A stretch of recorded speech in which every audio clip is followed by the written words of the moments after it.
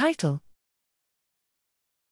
Chronic restraint stress decreases resistance to punishment during cocaine self-administration via a dopamine D1-like receptor-mediated mechanism in prelimbic medial prefrontal cortex.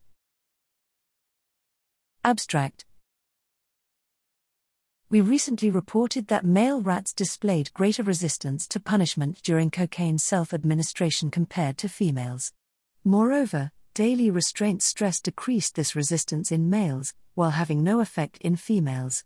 The purpose of the present study was to extend these findings by determining whether chronic stress-induced dopamine release in prelimbic medial prefrontal cortex mediates the effect of stress on punished cocaine self-administration. Thus, male rats were trained to press a lever for IV cocaine infusions, 0.50 mg/kg/infusion, paired with a discrete tone plus light cue in daily 3-hour sessions. Subsequently, 50% of the lever presses were punished by a mild footshock that gradually increased in intensity over 7 days.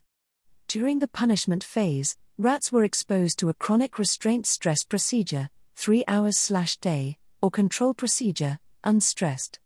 Rats also received bilateral microinjections of the D1-like receptor antagonist SCH-23390, 0.25 grams/half a liter/side, or vehicle, half a liter/side, delivered to prelimbic cortex prior to daily treatments. Relapse tests were conducted 1 and 8 days after the last punishment session.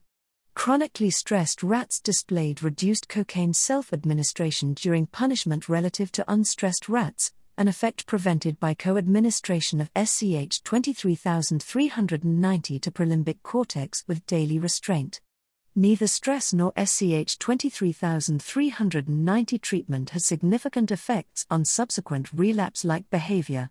These results establish a specific role for prelimbic D1-like receptors in chronic stress-induced suppression of punished cocaine self-administration in male rats.